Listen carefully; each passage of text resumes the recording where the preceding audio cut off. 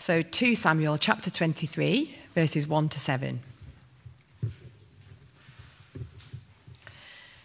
These are the last words of David.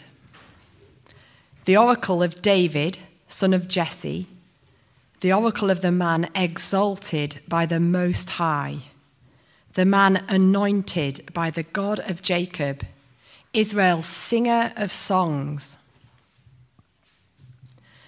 The Spirit of the Lord spoke through me. His word was on my tongue. The God of Israel spoke. The Rock of Israel said to me, when one rules over men in righteousness, when he rules in the fear of God, he is like the light of morning at sunrise on a cloudless morning, like the brightness after rain that brings the grass from the earth. Is not my house right with God? Has he not made with me an everlasting covenant arranged and secured in every part? Will he not bring to fruition my salvation and grant me my every desire? But evil men are all to be cast aside like thorns which are not gathered with the hand. Whoever touches thorns uses a tool of iron or the shaft of a spear. They are burned up where they lie.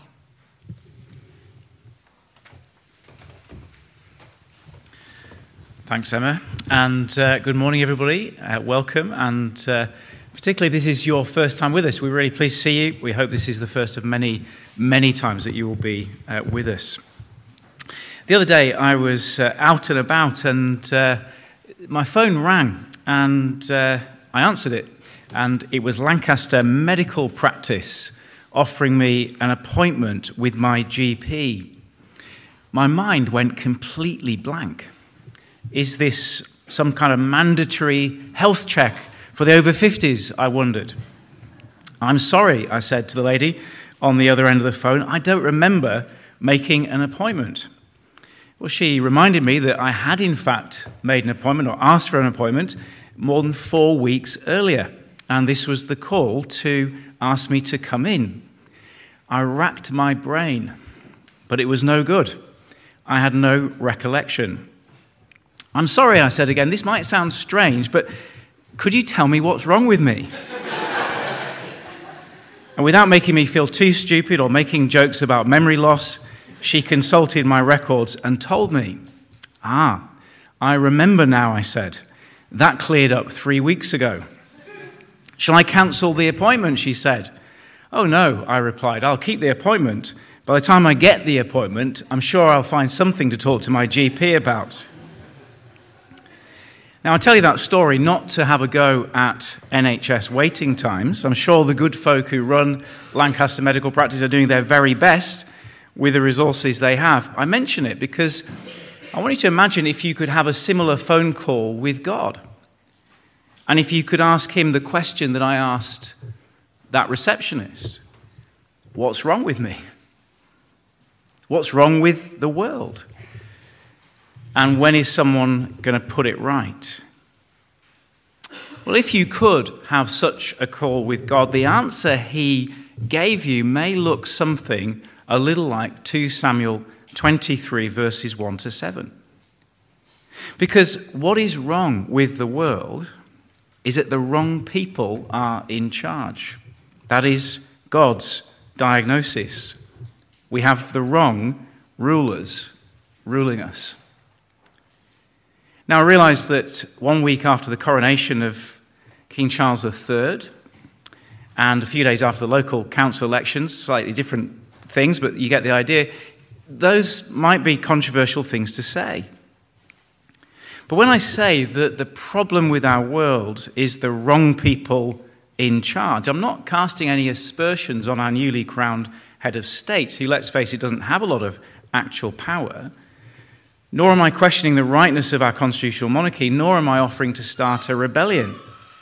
On the contrary, the Bible is unapologetically positive about the rightness of human rulers.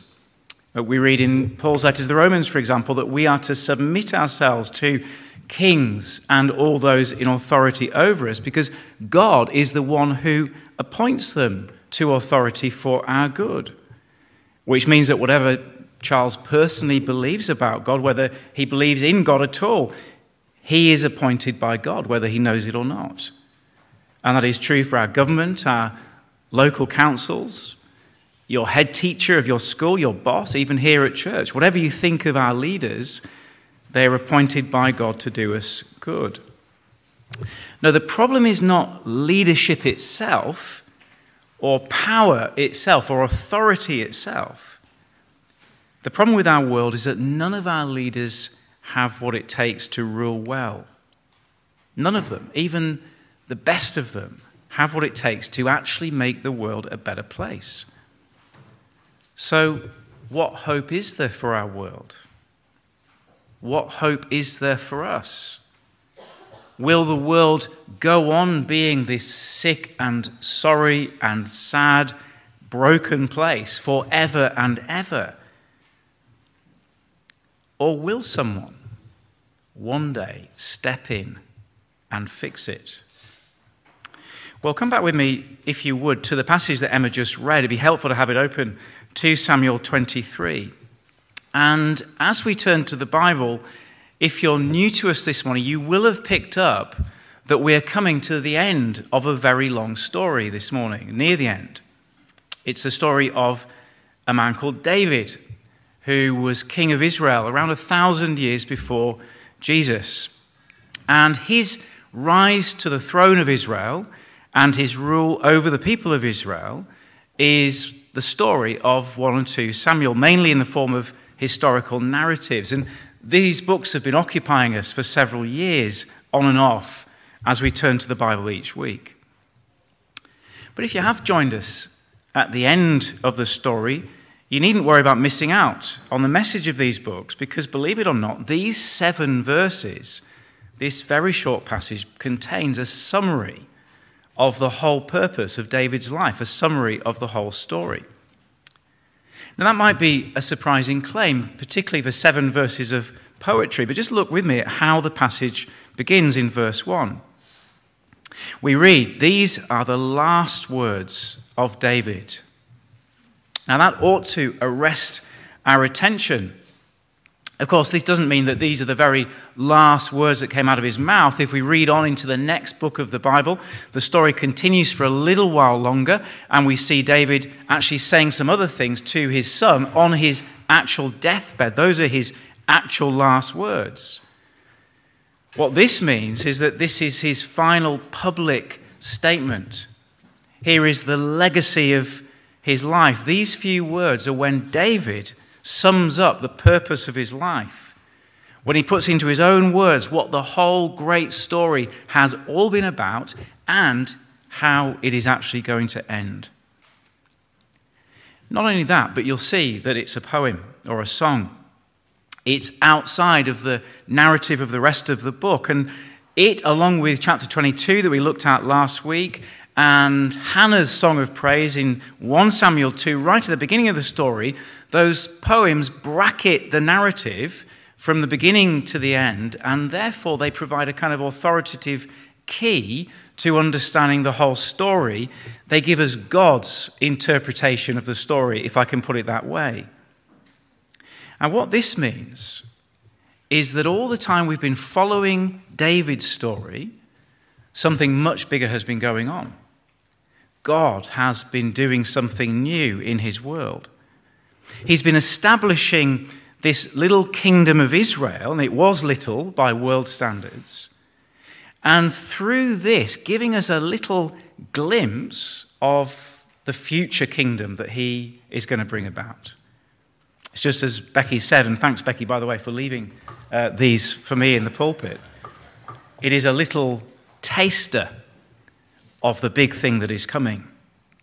And so here is a small passage with a big purpose. Now that's helpful to see as we begin, because it could be that if you're not in the habit of listening to the Bible being taught, Perhaps someone has invited you to church and you're kind of thinking, well, this is the bit you've got to kind of sit through. This is the bit you've got to endure. Or perhaps you're thinking more charitably, is it actually believable? And you might be thinking, what has the last days, the last words of an old king 3,000 years ago in a different part of the world, what has it got to do with me here in Lancaster in 2023? How does it help me raise my children, pay my bills, pass that exam, survive another week at school or work? Well, quite simply because this short poem contains the future of our world. And therefore it answers every question, meets every need, fulfills every human dream. It is a promise of a future in which the world God created will come to its proper purpose. It will be ruled perfectly by God's chosen king. This is the kingdom of God. And its coming is what we call the gospel, the Christian gospel, good news for all people. And final word of introduction is to say that just so you know ahead of time, because of that, at the end of our time together, I'm going to ask you to honestly and seriously consider whether this kingdom of God is something you want to be part of, whether you're in or out, whether you will take seriously God's promise and put your confidence in it so you can face the future with absolute certainty. So a very wonderful few words, but a very important few words for us to look at. And let's turn to the passage now, which gives us a prophecy, a picture, and a promise. A prophecy, first of all, in the first 3 verses.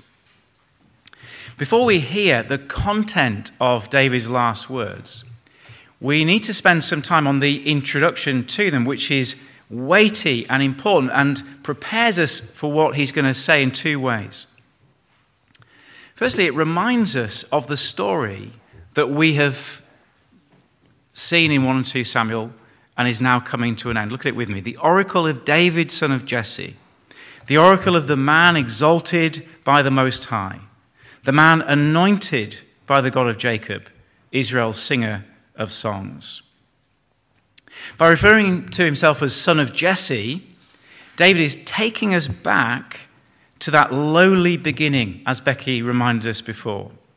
Back in 1 Samuel 16, David was introduced as a nobody, the smallest, youngest, most insignificant of Jesse's sons. So insignificant they hadn't even thought to bring him in to meet the prophet Samuel. He was out in the fields tending the sheep in the insignificant town of Bethlehem. And so if you could have picked up David's school report from those days, it would not have said, he'll go a long way. You know, if he works really hard at his maths, he could be king one day. It would not have said anything like that. Which is how you know that when he ends up on the throne of Israel, towards the end of the story, you know who's done it. He's been exalted by God Most High. Exalted just means he's been lifted up. That's the story we've read. It was a story of continual exaltation, of being placed higher and higher and higher until he is on the throne. And as we read at the end of chapter 22, actually, in a way, ruling the whole world. And so as David looks back, he can see that something bigger has been going on than mere chance or human effort. He can see that this is God's story. God has raised him up to be king. But not just like any other king of any nation. Look at the 3rd line of the poem and that word anointed. It's a key word of the story. It's the word from which we get our word Messiah or Christ. Now the anointing refers at one level to the literal pouring on of oil by the prophet Samuel, which slightly weirdly, in my opinion, we reenact in our coronation of modern English kings and queens, as we saw or didn't see because it was behind the screen last week. But this anointing, this biblical anointing, this creation of a Messiah, a Christ, is a little bit different. Because when Samuel poured the oil on David back in 1 Samuel 16, we are told that something else actually happened, that the Spirit of God rushed upon him and equipped him to be God's chosen king, actually made him into the Messiah, the Christ. And what that means is that all of this time, David has been prepared as a shadow of the true Christ, as the mini Christ of the big Christ to come, the little taster. So the kingdom in Israel is a kind of a dress rehearsal of the kingdom that God will establish when that final Christ comes. Which tells us the second thing that verses 1 to 3 tell us, which is who is speaking behind David's words. We are hearing here the very words of God. Now, last Saturday, if you did watch the coronation, one of the key moments, and I think the most moving moment of the whole thing really, was when the Right Reverend Dr. Ian Greenshields, moderator of the General Assembly of the Church of Scotland, received a Bible from the Dean of Westminster and presented it to the King with these words. He said, "To keep your majesty ever mindful of the law and the gospel of God as the rule of life for the whole life and government of Christian princes, we present you with this book, the most valuable thing this world affords. Here is wisdom. Here is royal law. These are the lively oracles of God." Now look at what David says. He says he is speaking here an oracle of God. And in verses 2 and 3, we see what this means. The Spirit of the Lord spoke through me. His word was on my tongue. The God of Israel spoke. The Rock of Israel said to me. I want you to see what an enormous claim David is making here. He is claiming that as he speaks or writes these words, they are coming from God himself. God's words on David's lips. The Spirit of God, literally the breath of God, has caused David to speak. Just as my breath is enabling me to speak, the Spirit of God, the breath of God, has caused David to speak. And so these are the very words of God. In other words, David here has become a prophet. And as we read these words of David, we are reading God's own explanation of his kingdom and his Messiah. He is speaking into the future as a prophet of God. David is speaking bigger than he knows, with words that God has given him. And so if there is still a nagging doubt in your mind this morning, whether this really is worth taking seriously, that ought to answer it. See, when we gather each week as a church to listen to the Bible, we are not listening to the words of an expert or guru. There is nothing about me or anyone else who gets up in this pulpit that means you should listen to us. But it's because we are reading the very words of God, the lively oracles of God. That's why you should listen. Well, with that introduction, we now come to the actual prophecy itself, and we find in verses 3 to 4 a picture. Now, we've sung or chanted these words already this morning. Let's take a closer look at them now from the middle of verse 3. When one rules over men in righteousness, when he rules in the fear of God, he is like the light of morning at sunrise on a cloudless morning, like the brightness after rain that brings the grass from the earth.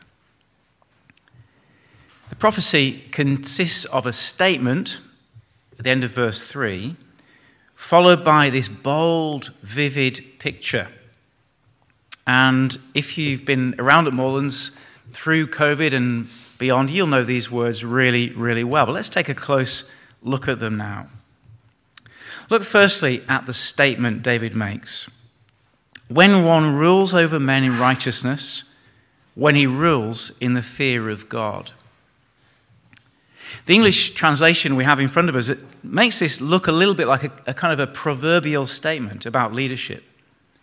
It sounds like wise advice for leading an organization. Do the right thing, do it well, and you'll bless those you lead. Or perhaps it sounds like a kind of a CV of the kind of person we need. If we can find somebody like this, then the world will be a better place. Now, there is some truth in that. As I mentioned before, the Bible does not share our society's suspicion of people in authority, nor our culture's assumption that leaders are a necessary evil. On the contrary, God gives authority to leaders to exercise for our good. And when leadership is done well, it is a blessing. Just walk into any classroom where the teacher has lost control. It's miserable, isn't it? But a teacher who takes charge, everybody benefits. Just try living in a country like Sudan, where government has broken down and everything is terror and corruption. It's a terrible place to live. I've got a friend who tried to get his street cleaned by the council. 6 months of emails toing and froing until he basically reached the top person. And they finally cleaned the street. It's very difficult to get things done in this world, isn't it? To get things improved. And there's a general sense in which we look at verse 3 and think, if only somebody like this ran the railways.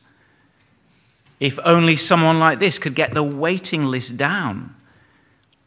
What about the fish in the ocean swimming with their plastic Coke bottles? What about the strikes, the war in the Ukraine? All of this could be sorted overnight. If only we had a ruler like this, it would be like the Tom Hanks film, It's a Beautiful Day in the Neighborhood. But unfortunately, our English translation hasn't really captured the original Hebrew. For a start, the word translated men in that sentence, or perhaps you've got people if you've got a slightly newer version, it sounds like this person's going to rule some people. But in the original, the word means mankind. This is a ruler for the whole of humanity. This is our ruler. And the little kind of crisp poetic line sounds more like this. It sounds like a ruler will arise. A ruler who rules in the fear of God. He is coming. Can you see how that's slightly different to the proverbial sounding translation we've got in front of us? This is not a vague hope that somebody somewhere might one day come forward with the right CV. This is a solid prophecy about someone who is coming.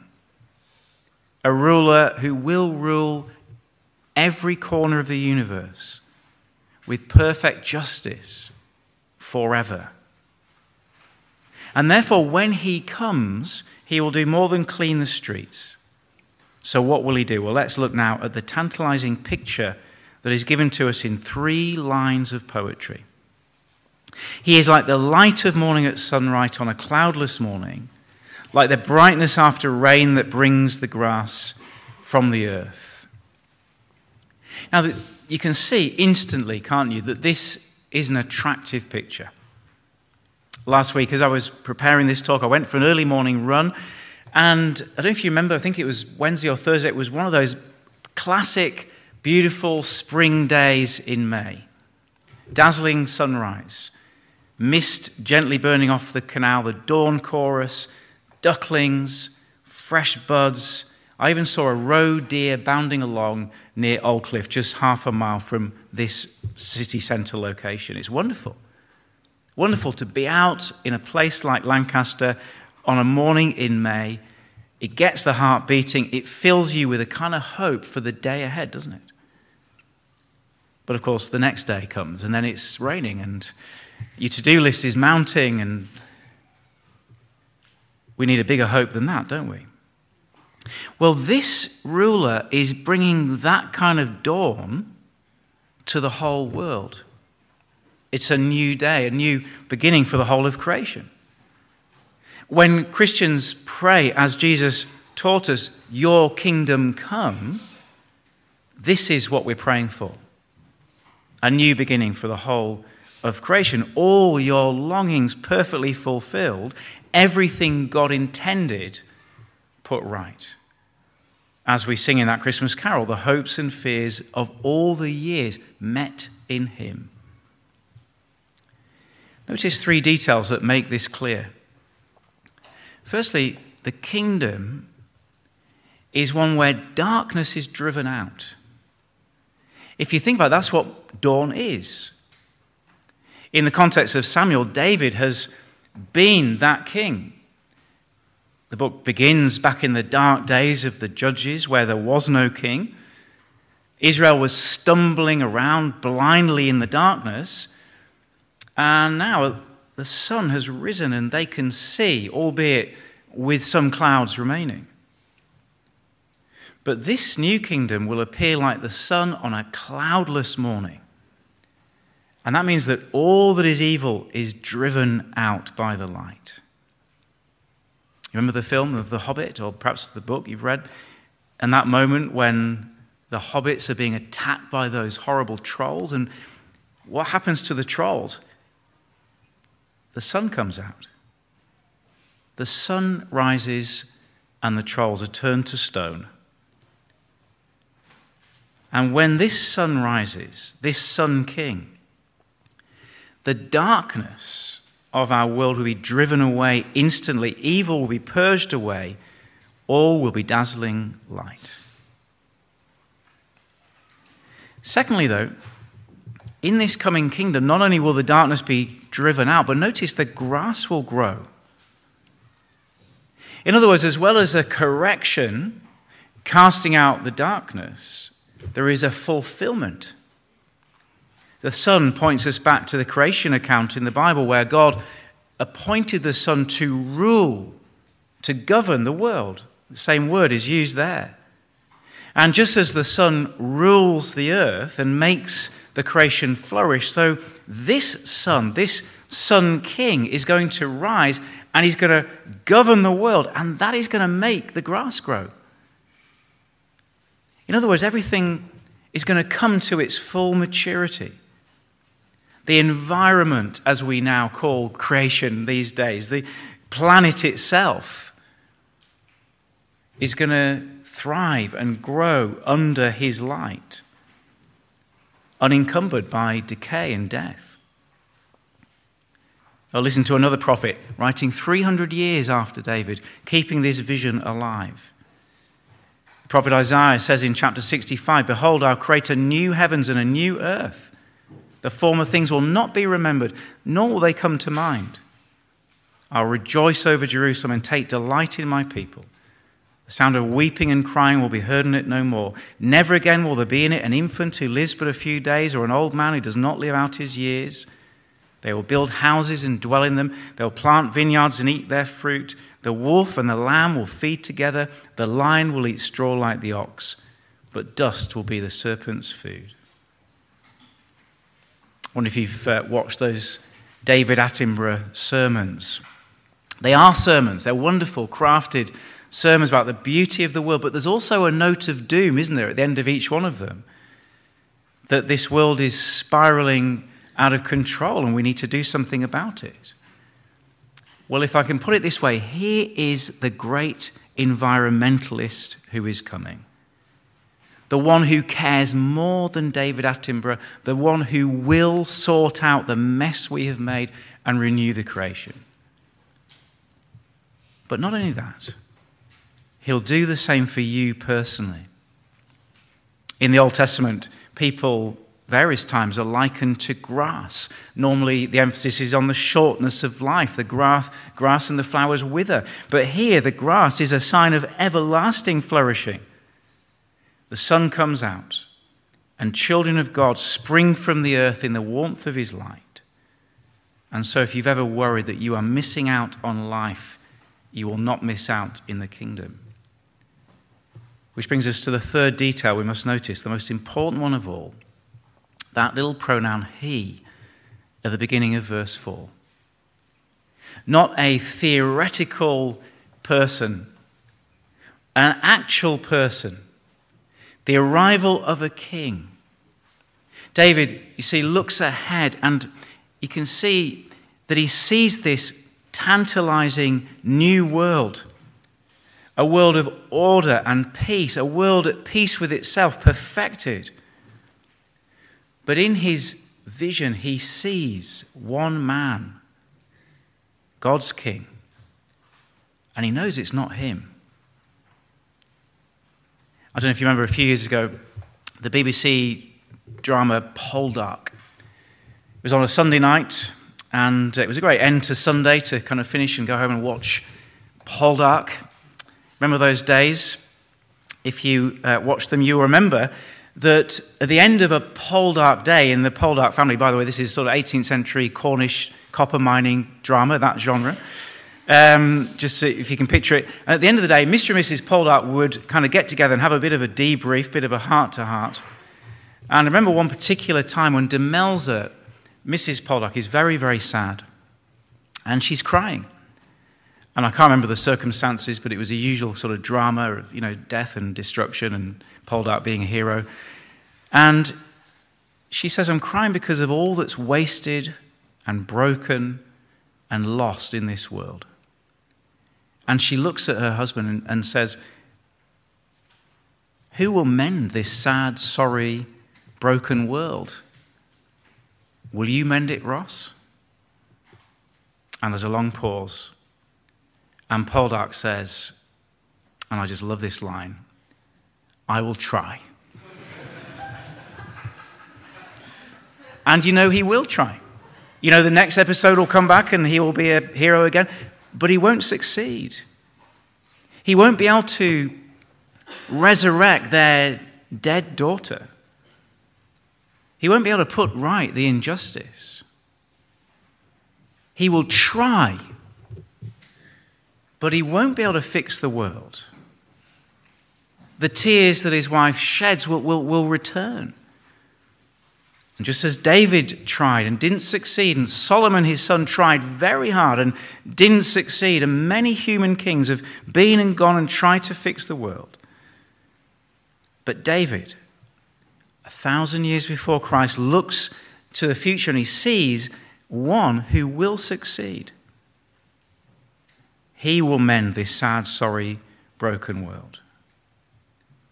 And that's why when Jesus appears, Matthew declares in Matthew chapter 4 of his gospel, he says, the people living in darkness have seen a great light. On those living in the land of the shadow of death, a light has dawned. Whatever is wrong with this world, he will fix it. He'll drive away disease. You'll never need to see your GP again. Those with dementia will have their minds restored. Those with disease, their bodies renewed. The depressed will be filled with joy. Decay will be reversed. Death defeated. Darkness turned to light. This is the gospel of Jesus. As Dan read from Colossians 1, rescued from the dominion of darkness, brought into the kingdom of the Son he loves, in whom we have redemption, the forgiveness of sins. But the question is, do you want to be part of that kingdom? Well, it all comes down, thirdly, to whether you believe the promise in 5-7. The final section consists of David's response to the vision of God, but we're still listening to God's words. It comes to us in two parts. Firstly, David refers to an everlasting covenant. Look at verse 5. Is not my house right with God? Has he not made with me an everlasting covenant, arranged and secured in every part? Will he not bring to fruition my salvation and grant me my every desire? Now, the key word there is the word covenant. It's a big Bible word. It runs like a thread through the Bible. And basically it just tells us very simply how God deals with us, how God relates to people, and how we are to relate to him.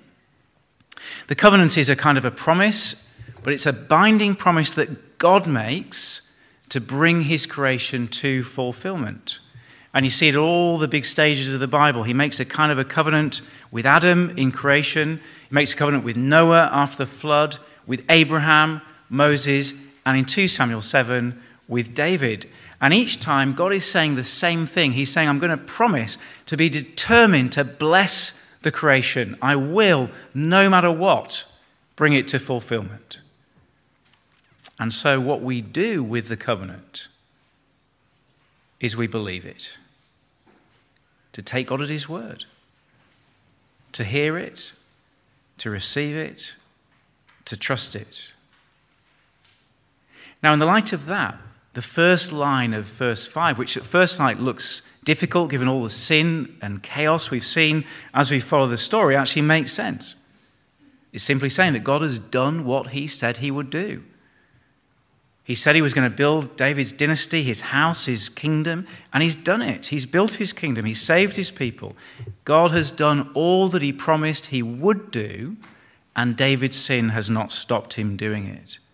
He has fulfilled the promise we saw in Hannah's song in 1 Samuel 2. He's given strength to his king. He's brought this great reversal. He's done it. And God's determination to bless his creation and bring the universe to its purpose all now comes focused down on David's descendant. That's what he means by his house. God will never go back on this promise. He will bring his world to fruition. He will bring this salvation. Every desire of David means everything that he has been looking forward to as we follow this story, nothing is going to stop doing it. But it's all now focused on this one king. Well, that raises the question, when do we see it? When do we see this covenant kept? When do we see this promised ruler come to rule? Well, the answer the New Testament gives is that we've already seen it. We saw it begin on the day Jesus rose from the dead.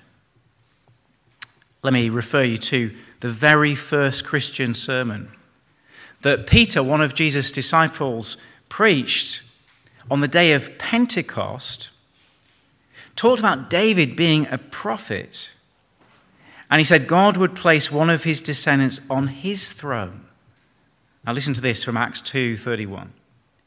Seeing what was ahead, he spoke of the resurrection of the Christ, that he was not abandoned to the grave, nor did his body see decay. In other words, Peter is saying that everything David looked forward to, everything his kingdom represented, this hope of a renewed world, it comes true when Jesus rises from the dead. And Paul in Romans 1:4 speaks of the gospel he promised beforehand regarding his son, who was a descendant of David, declared with power to be the Son of God by his resurrection from the dead. In other words, Jesus' resurrection from the dead is the necessary condition for the renewal of the world, because in his resurrection he becomes the King of creation, and the renewal of creation follows on from his reign. His resurrection is bigger than one man rising from the dead. It's the beginning of a new world in which everything that ruins and spoils our world will be removed when he returns. Disease, disorder, decay, reversed. Instead of death covering humanity, our sin will be swallowed up in his grace. Instead of receiving the darkness that we deserve, we receive light and hope, because our sin will be done away with on the cross. And so how do you get to be part of this kingdom? Believe the promise of God and put your trust in the death and resurrection of Jesus, and look forward to his return, praying your kingdom come. That is the Christian gospel, the hope of the kingdom of God. But there's one more thing we need to see in verses 6 and 7. And this is the devastating contrast. Verse 6, but evil men are to be cast aside like thorns which are not gathered with the hand. Whoever touches thorns uses an iron or the shaft of a spear. They are burned up where they lie. It's a slightly complicated image, isn't it, with kind of mixed metaphors. Suddenly we're in a garden, we're clearing the thorns, but instead of using gardening tools, we're using a spear. So there's kind of a warfare imagery going on. What is going on here? Well, we've seen the grass, now we see the weeds. We've seen life, now we see the thorns, taking us back to Genesis chapter 3 and the curse of God that came as a result of our rebellion. But who are these evil men in verse 3? Well, in the Hebrew, the word is one we've seen a number of times in the book, sometimes translated worthlessness, but it's really just people who reject God's king. And all the way through the book, we've seen worthless men, people who say no to David, people who betray him, people who don't want him to rule over them. And that is what it means to be evil in God's sight, to be somebody who rejects the rule of his king. And so it makes sense, doesn't it? And the contrast is devastatingly clear that those who reject the light of the Son King must find themselves ultimately in darkness when he comes to bring his new dawn over creation. There'll be no place in his kingdom for those who've rejected him. And so his light and his coming involves a driving out, a separation. And what that means is that without grasping hold of Jesus, risen from the dead, we can have no hope in life or death. Without Jesus, we are still in darkness. Without Jesus, we are utterly hopeless. Notice how black and white this is. So black and white, it makes us uncomfortable, doesn't it, even to speak about these things. That there will be a time when the kingdom comes, that those who reject him now will be left outside the kingdom in darkness forever. And that is why I said at the beginning that there is a decision to be made this morning. Will you be part of this kingdom? Or will you remain forever outside? You might be someone who's been around for a while and be thinking, well, it's too late for this. You might be someone who's very young and might be thinking, I've got the whole life ahead of me to make this decision. But I want to suggest, however young or old you are, whether this is the first time you've heard a message like this or you've heard it many, many times before, you cannot put this off forever. In the end, you need to bow the knee to Jesus as King, because he will be King. And bow the knee to him now, and your future is one of life and light, and life now is one of hope. Will you trust yourself to the one who has the power to renew this world? Will you believe his word? Or will you continue to resist him? Well, you might want to take a moment to reflect on that. I'm going to give you a moment, and then I'm going to read the prayer that you'll find at the bottom of the sheet. And if you make this prayer your own and echo it as I speak it in your own heart, you'll be able to hear again those words from Colossians 1, and it will be true of you that he has rescued you from the kingdom of darkness, brought you into the kingdom of the Son he loves, in whom we have redemption, the forgiveness of sins. So let's have a moment of quiet, and then I'll lead us in that prayer.